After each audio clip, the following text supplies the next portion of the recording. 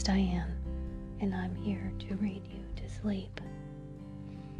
Tonight we'll continue with Grandfather's Chair by Nathaniel Hawthorne, Chapter 8. As Grandfather was a great admirer of the Apostle Eliot, he was glad to comply with the earnest request which Lawrence had made at the close of the last chapter. So he proceeded to describe how good Mr. Eliot labored while he was at work upon the Indian Bible. My dear children, what a task would you think it, even with a long lifetime before you, were you bidden to copy every chapter and verse and word in yonder family Bible. Would not this be a heavy toil?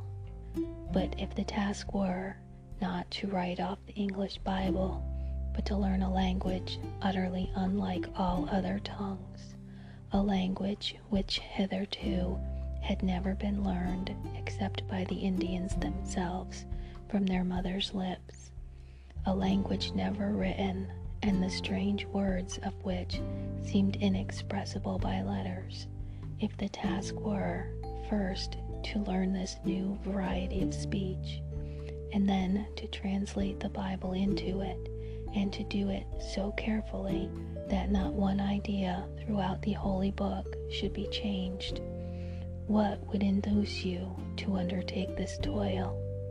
Yet this was what the Apostle Eliot did.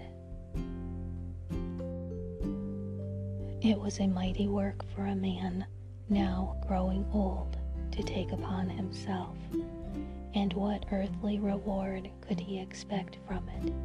None, no reward on earth. But he believed that the red men were the descendants of those lost tribes of Israel, of whom history has been able to tell us nothing for thousands of years. He hoped that God had sent the English across the ocean, Gentiles as they were, to enlighten this benighted portion of his once chosen race. And when should he be summoned hence, he trusted to meet blessed spirits in another world, whose bliss would have been earned by his patient toil in translating the Word of God. This hope and trust were far dearer to him than anything that earth could offer. Sometimes, while thus at work, he was visited by learned men who desired to know what literary undertaking Mr. Eliot had in hand. They, like himself, had been bred in the studious cloisters of a university, and were supposed to possess all the erudition which mankind has hoarded up from age to age. Greek and Latin were as familiar to them as the babble of their childhood. Hebrew was like their mother tongue. They had grown gray in study, their eyes were bleared with poring over print and manuscript by the light of the midnight lamp. And yet, how much had they left unlearned? Mr. Eliot would put into their hands some of the pages which he had been writing, and behold, the gray-headed men stammered over the long, strange words like a little child in his first attempts to read. Then would the apostle call to him an Indian boy, one of his scholars, and show him the manuscript which had so puzzled the learned Englishman.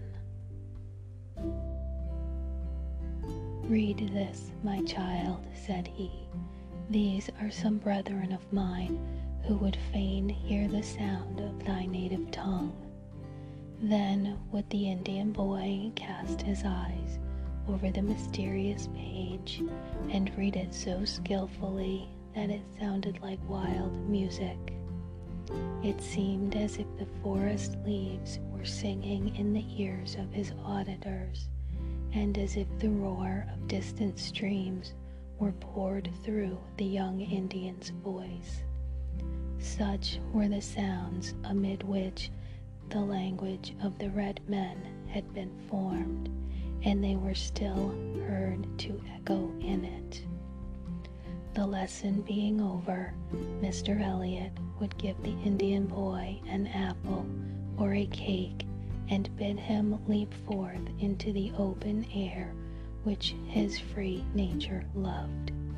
The apostle was kind to children and even shared in their sports sometimes. And when his visitors had bidden him farewell, the good man turned patiently to his toil again. No other Englishman has ever understood the Indian character so well, nor possessed so great an influence over the New England tribes as the apostle did. His advice and assistance must often have been valuable to his countrymen in their transactions with the Indians. Occasionally, perhaps, the governor and some of the counselors came to visit Mr. Elliot. Perchance they were seeking some method to circumvent the forest people. They inquired, it may be, how they could obtain possession of such and such a tract of their rich land, or they talked of making the Indians their servants, as if God had destined them for perpetual bondage to the more powerful white man. Perhaps, too, some warlike captain, dressed in his buff coat with a corselet beneath it, accompanied the governor and counselors. Laying his hand upon his sword hilt, he would declare that the only method of dealing with the red men was to meet them with the sword drawn and the musket presented. But the apostle resisted both the craft of the politician and the fierceness of the warrior. Treat these sons of the forest as men and brethren, he would say, and let us endeavor to make them Christians. Their forefathers were of that chosen race whom God delivered from Egyptian bondage. Perchance he has destined us to deliver the children from the more cruel bondage of ignorance and idolatry. Chiefly for this end, it may be, we were directed across the ocean. When these other visitors were gone, Mr. Elliot bent himself again over the half-written page. He dared hardly relax a moment from his toil. He felt that in the book which he was translating there was a deep human as well as heavenly wisdom, which would of itself suffice to civilize and refine the savage tribes. Let the Bible be diffused among them, and all earthly good would follow. But how slight a consideration was this, when he reflected that the eternal welfare of a whole race of men depended upon his accomplishment of the task which he had set himself. What if his hand should be palsied? What if his mind should lose its vigor? What if death should come upon him ere the work were done? Then must the red man wander in the dark wilderness of heathenism forever. Impelled by such thoughts as these, he sat writing in the great chair when the pleasant summer breeze came in through his open casement, and also when the fire of forest logs sent up its blaze and smoke through the broad stone chimney into the wintry air. Before the earliest bird sang in the morning, the apostle's lamp was kindled, and at midnight his weary head was not yet upon its pillow, and at length, leaning back in the great chair, he would say to himself with a holy triumph, "The work is finished." It was finished.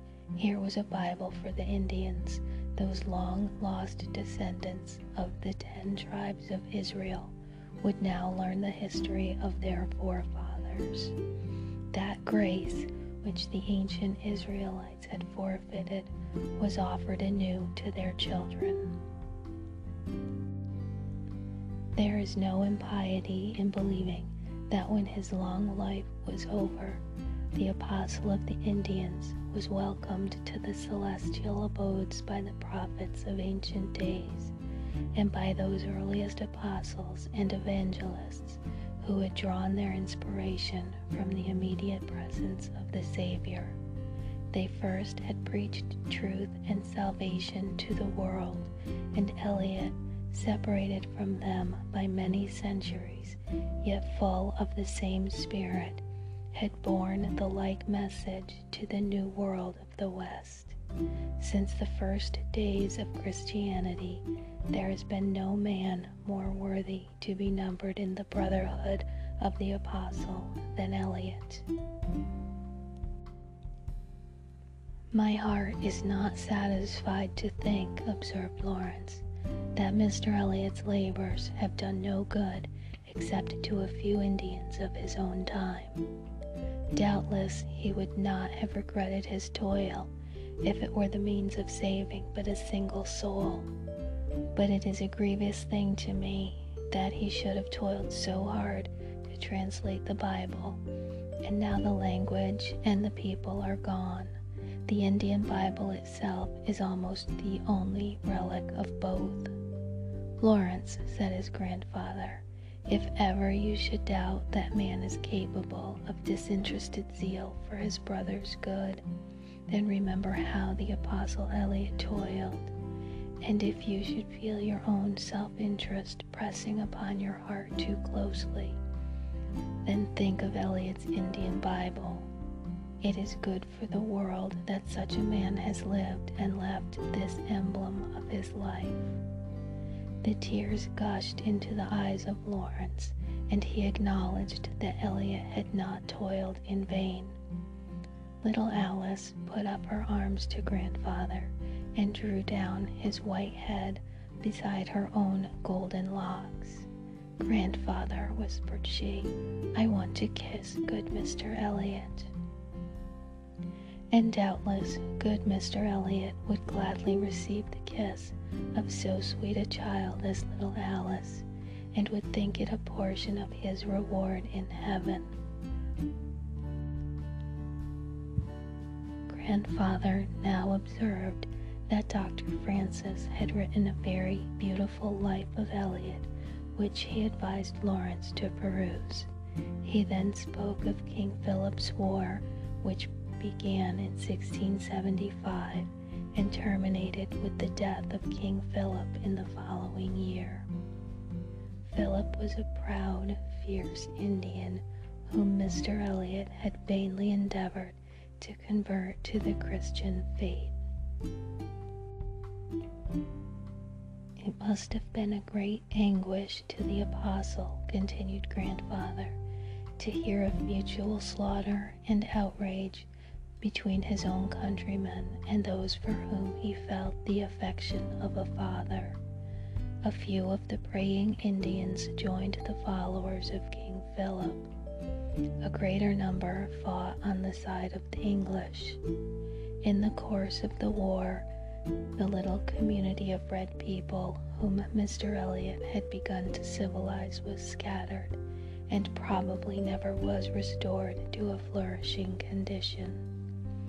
But his zeal did not grow cold, and only about 5 years before his death he took great pains in preparing a new edition of the Indian Bible. "I do wish, grandfather," cried Charlie, "you would tell us all about the battles in King Philip's War." "Oh no," exclaimed Clara, "who wants to hear about tomahawks and scalping knives?" "No, Charlie," replied grandfather, "I have no time to spare in talking about battles. You must be content with knowing that it was the bloodiest war that the Indians had ever waged against the white men, and that at its close the English set King Philip's head upon a pole. "Who was the captain of the English?" asked Charlie. "Their most noted captain was Benjamin Church, a very famous warrior," said Grandfather.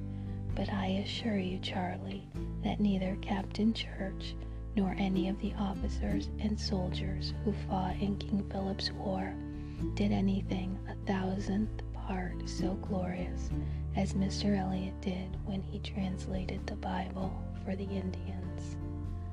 "Let Lawrence be the apostle," said Charlie to himself, "and I will be the captain." That ends Chapter 8 of Grandfather's Chair. Sleep well, my friend.